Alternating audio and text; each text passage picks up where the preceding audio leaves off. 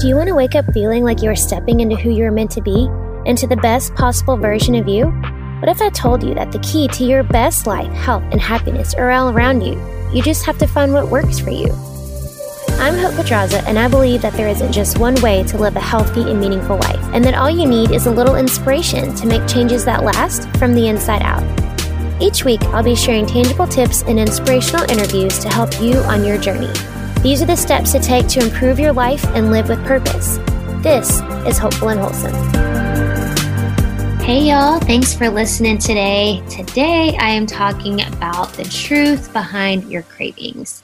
What you're craving, why you're craving it. It's time to get down to the bottom of this. So look, there are a lot of things going around, and I'm sure you've read in multiple places that when you're craving something, it just means that your body's deficient in something. Now, I'm not denying that. There are many times where this is true, but a lot of times it's not what you think. There are a lot of studies that have shown that cravings are a mix of social, cultural, and psychological factors, and also heavily relies on environmental cues. There are also other studies that show that what you crave to eat or what you're eating is more emotional than anything else. So consistent cravings typically represent some sort of imbalance in emotions, sometimes an event or a feeling. So you can always kind of track your craving triggers by keeping a journal. So when you're craving something, you write it down and you can kind of trace it back to, okay, why was I craving this? What was I feeling? What was going on that day? What had happened the day before?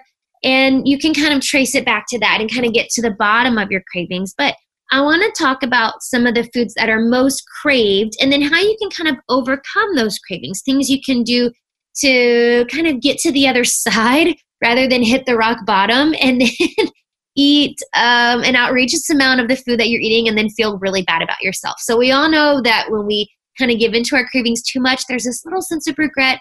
So to avoid that rock bottom pit for you, let's talk about the foods that are craved and how you can overcome some of these cravings. So first, let's look at sweets. Now, a lot of us have a sweet tooth, and maybe you sometimes have a sweet tooth. You have it every now and then. Many of us have come to view sweets as a reward, right? Just the very anticipation of a reward triggers dopamine in our brains, and this makes us crave things. So we're anticipating what's going to happen, this reward that we're getting, and it makes us want something. And dopamine has been linked to food addictions. So that part of your brain that makes you crave things, that it is a trigger. So when we're triggered by sweets, or that's one of the things that we crave, here's a few things you can do to kind of overcome these. First, try rewarding yourself with something else. Maybe try rewarding yourself with a scent instead of a taste. Scents have been proven to shift our mood and emotions.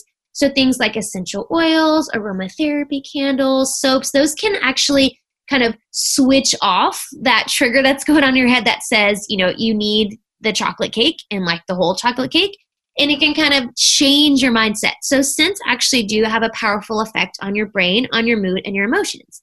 Another thing you can do, if it's really something like, okay, I really need to eat something, try a piece of fruit instead. Fruit is nature's candy, right? It's nature's sweet. And I know a lot of times people hear this and they're like, okay, yeah, that's really not going to help my sweet craving. But if you give yourself a chance, give it a chance and give yourself a chance to try it, and the more you do it, it really does work. So the less you eat sweets, the less you want sweets. So we kind of have to get off that constant that constant need for sweets. We're going to crave sweets less. And then when we do crave it, we can eat something a little bit healthier. So maybe it's a piece of fruit, or if it is something sweet you need, maybe pick a piece of dark chocolate, like actual real dark chocolate, not like a Hershey's chocolate bar or some like piece of chocolate that's mixed with a whole bunch of other stuff and high fructose corn syrup, but eating like an actual piece of chocolate can kind of help it. Now, another thing you can do if you are craving sweets like on a regular basis is take a probiotic. Now, I know it sounds silly, and this isn't like, oh, take your probiotic every time you have a sweet craving, but when you are taking a probiotic on a regular basis, it can help balance the yeast that feeds off sugar, and it can balance out your system. So when we kind of get this yeast overgrowth in our system, the yeast wants more and more sugar. So it sends signals to your body that give me some more sugar. So when you take a probiotic, it can balance out that and kind of help balance things out and it could potentially get rid of those sweet cravings. Another thing that people crave often is dairy. Now, whatever your stance is on dairy, whether you're for it or against it, whether you're indifferent and you could care less, the fact is that dairy has been shown in multiple studies in multiple countries to increase inflammation, increase the incidence of allergies and congestion because it produces more mucus. And it's one of the most mucus-forming foods there is. I know that's not a word you like to hear or really not a word I like to say, but it is true. That's what happens. It is linked to increased skin issues like acne and breakouts, and it can cause a ton of digestive issues and constipation. So again, I'm not going to get on my soapbox here and talk about how you shouldn't be eating dairy, but just know that those are the facts. This is not an opinion. These are facts based on studies that have been done. Now, prominent studies have been made, and these are not like hippy-dippy groups. These are like actual institutes of health and medicine that have done actual scientific studies that show that the protein in milk is linked to cancer growth. Now, this isn't like, oh, I have some milk every now and then, or I have some cheese, but this is, the consistent intake of milk and of milk protein is linked to cancer growth. Cheese contains enzymes and stimulants that produce serotonin, which makes you feel good. It's like the feel-good hormone, right? So when you're eating cheese, you're taking in these enzymes, it's producing serotonin, and it's making you want more. Now, it also contains tryptophan, which is amino acid, an essential amino acid that produces serotonin. So it's like that, when you get in that food coma after you've eaten that huge Thanksgiving meal with a lot of turkey. Yeah, turkey is super high in tryptophan, and so it makes you feel calm and relaxed, and it makes you want, so that's what happens. Cheese has the same thing, the same enzymes, right? So there is an addictive quality to cheese. I know it sounds crazy, but it really is. So there is a reason why your body wants more. When you eat cheese, you want more. Now, I'm not saying cheese isn't delicious, but this is definitely not something you should be eating all the time. Now, let's talk about how to overcome this. So, first of all, if you're wanting that feeling, right? I'm looking for that feeling that you get when you eat cheese. If you're looking for feel-good foods, so these are foods that have those same enzymes that increase serotonin, you can eat other things besides cheese. That's not the only food that has that in there. So we're looking for foods like bananas, avocados, salmon, nuts, spinach. All of these are high in those same amino acids. It increases serotonin in your brain. And not to mention, it's got a ton of other vitamins and minerals that you aren't going to find in cheese and in dairy. And it's going to give you that same feel-good thing. So you're getting, those amino acids, so you're not craving them coming from dairy. That's the point. So it's not like, oh, when you're craving cheese, go grab a banana. I don't really think it's going to work that way. But when you're eating foods that are high in those essential amino acids, tryptophan, it's going to make this serotonin, your body's not going to crave it, right? Now, another thing you can do, if you really like eating dairy, then transition to some alternatives, right? So let's find some other things that don't have animal protein or that cow protein in it, right? So things like coconut or almond milk. If you're like yogurt, maybe find a coconut or almond yogurt. Look at some plant-based cheeses that you can buy at your local grocery store, or maybe make your own. There's a lot of really good recipes out there where you can make your own plant-based cheeses. You get the same, kind of taste and flavor, but without all that gunk that's just going to clog you up and cause a bunch of other issues. So I know this is going to be a question. Again, probably a topic for another day, so I'll save this for another lesson. But a lot of people right now in their heads are like, well, if I don't eat dairy and I don't drink milk or I don't eat my yogurt, then where am I going to get my calcium? Well, no, you don't have to get calcium from dairy. There are plenty of other ways to get calcium, and these are things like dark leafy greens, almonds, seeds, like sesame seeds, sunflower seeds, figs and dates, oranges, sea vegetables, like different seaweeds. So you can get your calcium in plenty of other places where you don't have to drink milk, you don't have to eat cheese or yogurt or anything else that is dairy-based, right? All right, so that's all my talk on dairy for today. I'll talk more about it maybe in another episode. So, okay, let's keep going here. A couple other kind of categories of foods where you can have cravings. Now, maybe you are a salty, crunchy person. So maybe rather than sweets, you crave more salty and crunchy foods. I would say I probably fall into this category more often than not.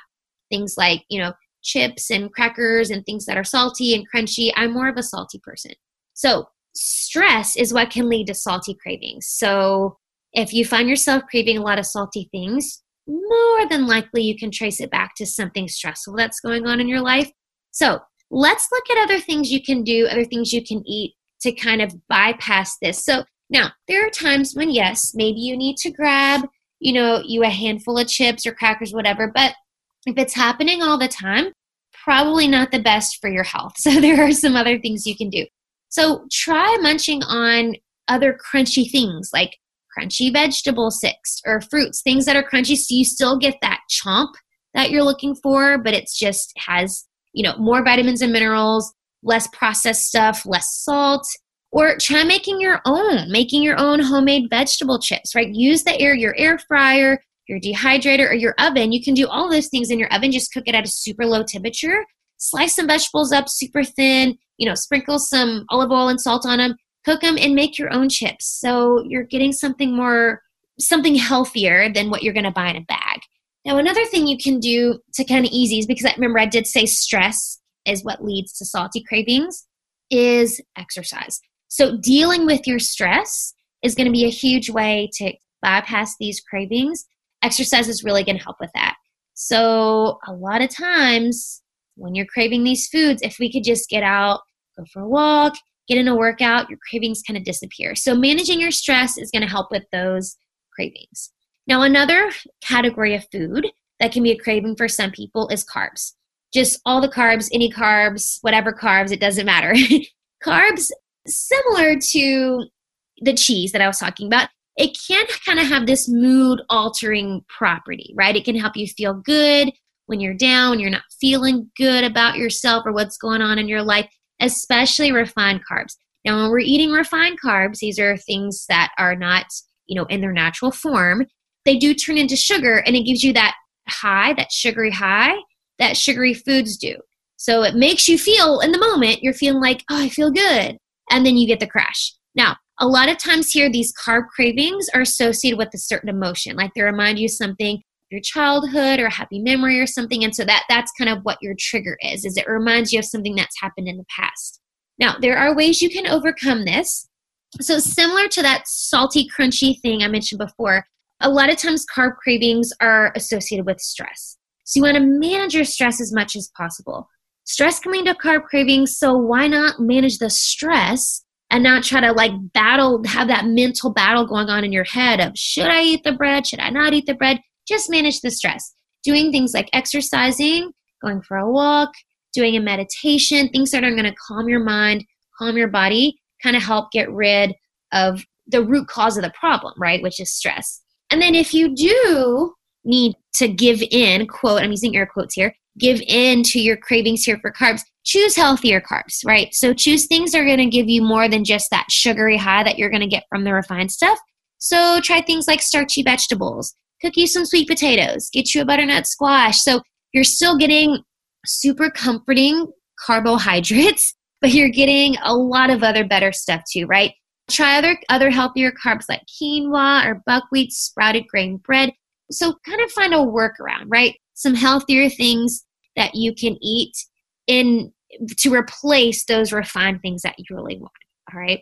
So now all of that being said, I do have one kind of caveat that I want to say here before I wrap things up. So I am not a proponent in any way, shape, or form of restricted diets and of depriving yourself. So when you have a craving, a lot of times depriving yourself of this just leads to binging and then totally, completely blowing it. And like I mentioned when I first started talking, it just ends up with this feeling of regret, right? So instead, find a way that you can weave these things that you are craving where just a little bit of something is going to give you the satisfaction that you need, right? So if I'm craving the cheese or I'm craving the salty food, just giving myself a little bit of it is going to help me with that craving. So I'm not going to sit there and eat the whole, 24-ounce bag of chips, right? So you want to be able to get to the place, find a way where you can weave that into what you're eating, and it's still going to give you that same satisfaction that, okay, I took care of my craving and it's gone.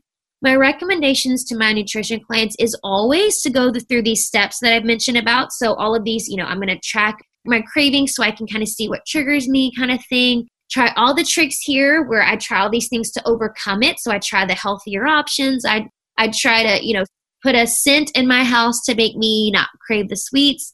And then if there's still something that's plaguing you, your craving is like, it just has this hold on you, then allow your chance to indulge, but not binge. So I'm going to take this craving, I'm going to indulge in it, but I'm not going to binge. And I don't want to use the word give in because that has a bad connotation, and then it kind of makes us feel bad about ourselves, like, that we were weak or we gave into a moment of weakness. But give your chance of self to indulge and not binge, and then move on. And this is how we build healthy relationships with food, right? So feeling this kind of nagging thing in your head that you have to restrict yourself, you have to deprive yourself, or like I said, you have this feeling where I just gave in and now I'm a failure and you feel bad.